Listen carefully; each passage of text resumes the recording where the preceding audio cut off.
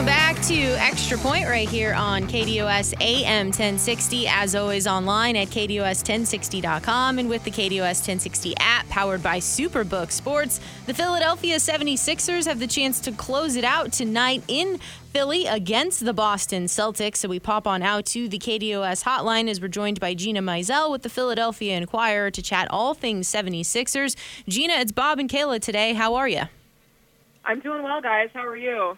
We're doing pretty great. No complaints here on a Thursday. I want to get your perspective here, though. When we look back at this series, the 76ers and the Celtics, all the way back to Game 1 in Boston, the team was playing without Joel Embiid. He had the knee injury. They received a 45-point performance from James Harden. So at that moment, after Game 1, how surprised were you with Harden's performance? But then did that kind of set the tone and become a catalyst for something in this series? Yes, first of all, I was surprised by James Harden's performance because he had really struggled in the Brooklyn Nets series in the first round, particularly with finishing at the rim, and just didn't know that he still had that in him. And lo and behold, then he had another game in Game 4 and the game-winning shot in both of those two games to kind of keep the Sixers afloat to the series. But, yeah, that was, I think, a huge tone setter for this series. But even coming out of Game 1, I was curious to see how Joel Embiid would look when he came back from the injury. All the MVP stuff was sort of swirling around it. You wondered if that would be a distraction of some. So, yeah, this series has been weird and unpredictable, and I'm like, in some ways I cannot believe the Sixers have a chance to close it out at home tonight, but it's been very strange and entertaining and fun to watch and competitive, and I'm really interested to see what comes tonight because every time I think I've known what's going to happen, the exact opposite is. I'm done projecting. Well, okay, I might get you to do a little more projecting here at some point, though. But okay. You kind of answered my question there. You're surprised they're up 3-2. Why are they up 3-2? Yeah, well, again, James Harden's performances in Games 1 and 4, which, bookended two really bad performances in Games 2 and 3 when he only made 5 of his 28 shots. I mean, that kept them afloat. And then going back to Boston for Game 5, that was, a performance where Joel Embiid has a 30-point outing, and, of course, that amazing block in the second half that sort of, I think, will go down as potentially a defining moment of this series and this playoff run. But you had James Harden kind of settle into 17 points, 10 assists, only 8 shots, a lot of free throws. That's what they need out of him. And then I really think the X factor was Tyrese Maxey. He obviously scored 30 points in Game 5, but had really struggled with his shot against the Celtics, not just in this series, but basically in his career. They've been the toughest defensive matchup for him. And so, again, not saying you need 30 points out of him every single night, but if you can get, a good complementary offensive performance from him, and then the defensive performance on Jason Tatum and just mixing up coverages, all of that sort of came together in Game 5, and so that's why I'm really curious to see what Boston does to try to adjust with their season on the line and, the desperation and the sense of urgency and trying probably anything and everything because this is the only opportunity you might have to do that.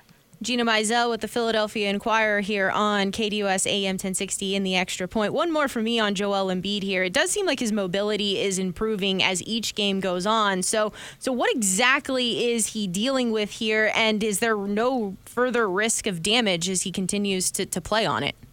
Yeah, I mean, there's obviously a fine line between it being unsafe for someone to play with an injury and then just kind of pain tolerance and being able to handle it. So Game 1 obviously held out, and then he kind of had crossed that threshold where he played with a brace for the next 3 games and then did not have a brace on for Game 5 for the first time. So I agree with you in that he's looked a little bit better each time. His conditioning has been a little bit up and down. He admitted he was gassed at the end of the fourth quarter of Game 4 and then kind of had to rev himself back up for overtime that the Sixers ended up winning. But I thought looked better in that regard in Game 5. And so I think, especially tonight, if the Sixers do not win and then they have to go back to Boston for Game 7, they'll have 2 days off, which that's the first time in this series there's been more than 1 day in between games. So I think that would be a huge, factor potentially going into Game 7, having that extra time. And then, of course, if the Sixers do win and move on, then they're going to have for sure a couple days off before the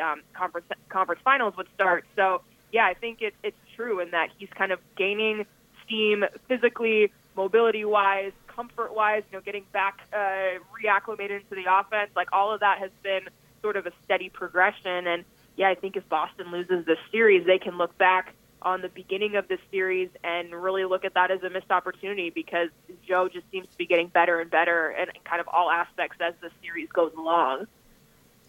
You mentioned Boston adjustments for tonight, so what should we expect? What should we look for maybe early in the game to give us an idea what they might do differently? Yeah, I'll be curious to see how they defend this team because James Harden was talking after Game 5 about how they kind of opted to more clog the paint, and that just really opened up the pick and roll for them, particularly with like those nice little pocket passes to Joe for some free throw jumpers and that type of thing. And so, yeah, what does Boston do defensively? I mean, they were the second best defensive team in the NBA as far as efficiency during the regular season, but have dropped during this playoff run, not just in this series, but also in the first round against Atlanta. And they've got a lot of great individual defenders when you look at Marcus Smart and Robert Williams and Derek White. And, who do they put on? Do they switch up any matchups? Does Tyrese Maxey have another strong game? Does Tobias Harris get going? Like, just kind of what do they try to stop? Because they've done a lot of different things as far as switching, as far as dropping the big man back.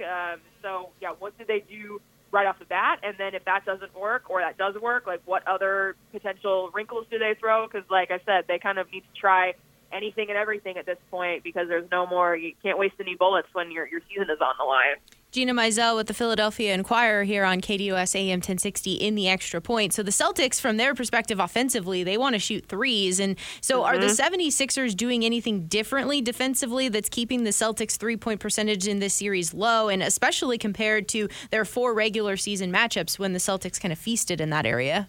Yeah, no, that's a great point, and that's kind of a cognizant adjustment since Joe Mazzulla became the Celtics head coach. Is he talks a lot about the numbers game and the math of, obviously 3 points is more than 2 points, and so finding the balance of how many 3-point shots you want to put up. And so, no, it's kind of similarly like what I was talking about with the Celtics, is that the Sixers have kind of done a variety of different coverages, and certainly having Joel Embiid back and getting more mobile sort of allows him to be a roamer at times and to kind of protect the rim. He had 4 blocks in Game 5, but in talking with Doc Rivers yesterday after their film session, he mentioned that rewatching the game, there were some shots that the Celtics just missed, and so you can't bank on that happening every single game. But that's closing out. That's using a guy like PJ Tucker, who's such a great communicator on that end of the floor, and just trying to limit those shots as much as possible. But yeah, you can't bank on Jason Tatum. I think he missed his first 8 shots. Al Horford has killed the Sixers at times during the regular season and the playoffs, but he was really bad from 3-point range last game. So, no, you kind of can't bank on that happening again, but also they've done a pretty good job of limiting those opportunities during the series so far. Daniel House, good minutes in Game 5. Why did Doc go with him? Yeah, former Suns legend Daniel House, right? That's right. No, it was a big surprise. He ended up being the guy that I wrote about after Game 5, and it was one of those situations where I did not walk into this arena tonight expecting to write 900 words about Daniel House. But as far as why Doc went with him, he's a guy who's very active. He's physical. He's athletic on both ends of the floor. You saw him get out and transition a lot. And I think kind of the X factor is that he played with James Harden in Houston. And so they have kind of a natural connection as far as Daniel knows what to do when James Harden has the ball in his hands. And maybe we're supposed to run a certain play, but that's not working. And so Harden kind of just goes into, not freelancing, but sort of figuring out what to do and just kind of going off of feel. And Daniel House kind of knows what to do in those situations perhaps a little bit better than someone like a Jalen McDaniels, who the Sixers acquired at the trade deadline, who's only been here since February. And that's, no knock on McDaniels, but it's just it's an experience and a feel and a chemistry thing that you just can't fake. It only comes with time. So, yeah, we were all very surprised when he came into the game on Tuesday night, and then even more surprised to just see the impact. But he's kind of a classic story of one of those guys who's a really good locker room presence. He's really funny. You can tell guys enjoy being around him. And so to see him get that opportunity in such a huge game was kind of cool. And so that he made for a good story, and would not be surprised if he was the 9th guy in the rotation again tonight, just based on how well he played on Tuesday. Well, let's just stay there with the 76ers bench here. So, how has Doc been using the bench, the rotations? Has anything surprised you about it? And I mean, certainly, though, when you're looking at bench production from an offensive standpoint, the Celtics, at least through games 1 through 4, certainly had a massive bench advantage. Yeah, and a lot of that obviously has to do with Malcolm Brogdon, the sixth man of the year on the Celtics side. But no, the bench as far as the top 8 guys, no big surprises there with D'Anthony Melton, Paul Reed, and George Niang. And then, that ninth guy has kind of been McDaniels, who has struggled in his first playoff appearance after the Sixers traded for him, and then Daniel House. So that's been the major surprise. And then it's just, I think, been a matter of how you use those bench players. Melton is a guy who started for a big chunk of the year, and so he can be used in those kind of 3-guard lineups, or if you want an extra perimeter defender on the floor. Niang, obviously, he's their best three-point shooter, and so he needs to be making shots, which he did in Game 4, and has had some opportunities to get those looks. And then, Paul Reed is kind of a fan favorite, where he comes in and just needs to kind of survive those Embiid minutes, but he plays really hard. He's a good rebounder. Has come a long way as far as his offensive game, and knowing how to screen and roll and get the ball and finish. So like you said, they're not always going to be the guys who put up the amount of points as Malcolm Brogdon does, or some of those other Celtics that come off the bench, but they kind of have their own separate roles and what they need to do when they're on the floor. And the big stretches for that group are at the top of the second and fourth quarters, because James Harden plays with usually those 4 bench guys. And so that's kind of a situation where, they got to survive those minutes when Joel Embiid is off the floor. That kind of sometimes opens up James Harden to score a little bit more. But, yeah, those are the big stretches for those guys, just to kind of hold the fort, when Embiid is off the floor. Yeah, I listened to a little Boston talk radio earlier this week, and between the Bruins losing and the Celtics on the verge here, I'm curious. Do you think the Celtics are, the players and the organization, coach, players, etc., feeling some heat because of what's going on there? Yeah, and my first thing that I did when I came to Boston for Game 1 was the night the Bruins lost. So I was at a sports bar with a friend and watched that meltdown happen. And then Game 1 happened where the Celtics lost. And then they sort of obviously got back on the train tracks and now are on the verge again. And it's very interesting to watch that unfold. But yeah, I mean, you look at this roster and, certainly they're the most talented team remaining in the NBA playoffs now that the Bucks are out, and you see the guys they bring off the bench, a Malcolm Brogdon, a Grant Williams, a Robert Williams, and you're like, man, this team is so talented. But yeah, they kind of have just been a team, even going back to the first round, where they sort of screw around and eventually do enough to advance, and I'll see if they have that in them again this series. They were down 3-2 to the Bucks last year and came back and won that series in 7 games. They certainly, have the capability, but this coaching matchup has been really interesting, with Joe Mazzulla going through this for the first time as a young coach that was kind of thrust into this role after the whole Ime Udoka situation. So yeah, it's been kind of interesting to watch this unfold. Obviously Philly fans are, I don't even know if cautiously optimistic is the right word. They don't even know what to do with themselves. But yeah, if the Celtics lose this series after the Bucks got eliminated in the first round, I can't imagine people will be very thrilled in that city, given there's no passion in Boston, but they will be, I'm sure, very have some opinions if this goes haywire tonight or potentially on Sunday. Gina Mizell with the Philadelphia Inquirer here on KDUS AM 1060 in the Extra Point. So when it comes to this matchup of Doc Rivers, Joe Mazzulla, what sort of strings are Doc Rivers pulling this series that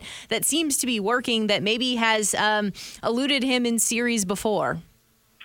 Yeah, I mean, I think some of the personnel stuff, like we were talking about before with Daniel House, and some of the defensive versatility that they've shown in different games so far this series have really shown through. But, and Joe Mazzulla on the opposite side has made some critical, interesting calls, whether it was, not calling timeout at the end of Game 4, it seemed like there's been a lack of adjustments at certain points, and really just it's kind of inexcusable the way the Celtics came out flat in Game 5 in front of their home crowd. I mean, I was in that arena, and it did not feel like a playoff atmosphere. It kind of felt like just a heightened regular season game, but it didn't feel like a critical atmosphere for a big playoff series. And then the Celtics didn't really give their fans any reason to get excited, and they actually got booed off the court. So Again, I think you're seeing just any young coach or any coach in that position for the first time is going to go through some growing pains and go through some moments where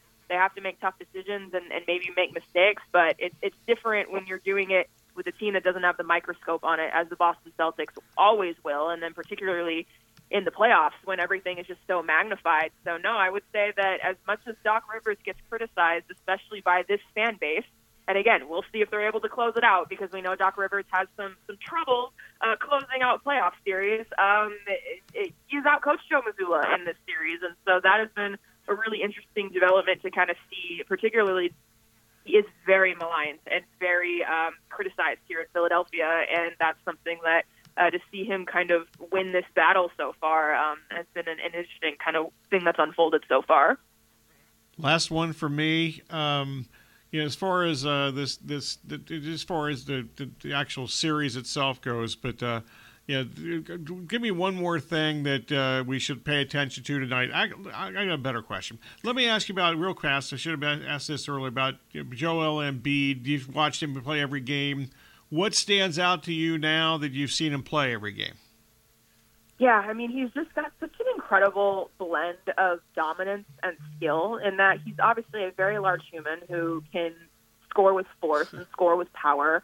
But the way his game has developed in the last couple seasons in particular, where he's playing more at the elbow and the nail and kind of facing up more and can see the floor better. And so that allows him to shoot off the dribble and drive off and make plays off the dribble. But also he's become a much better passer because he can notice when the double teams come and the extra defender comes, and he can dish it out to guys, on the perimeter or just find his teammates. And so that combination of power, of skill, of basketball IQ, all of those things are why he's the MVP. And then obviously he does it on both ends of the floor too with the way he can protect the rim. So, I've covered a lot of incredible players in the NBA right now. When you look at a Devin Booker, a Chris Paul, and Nikola Jokic while I was in Denver, and Joe is just, he is.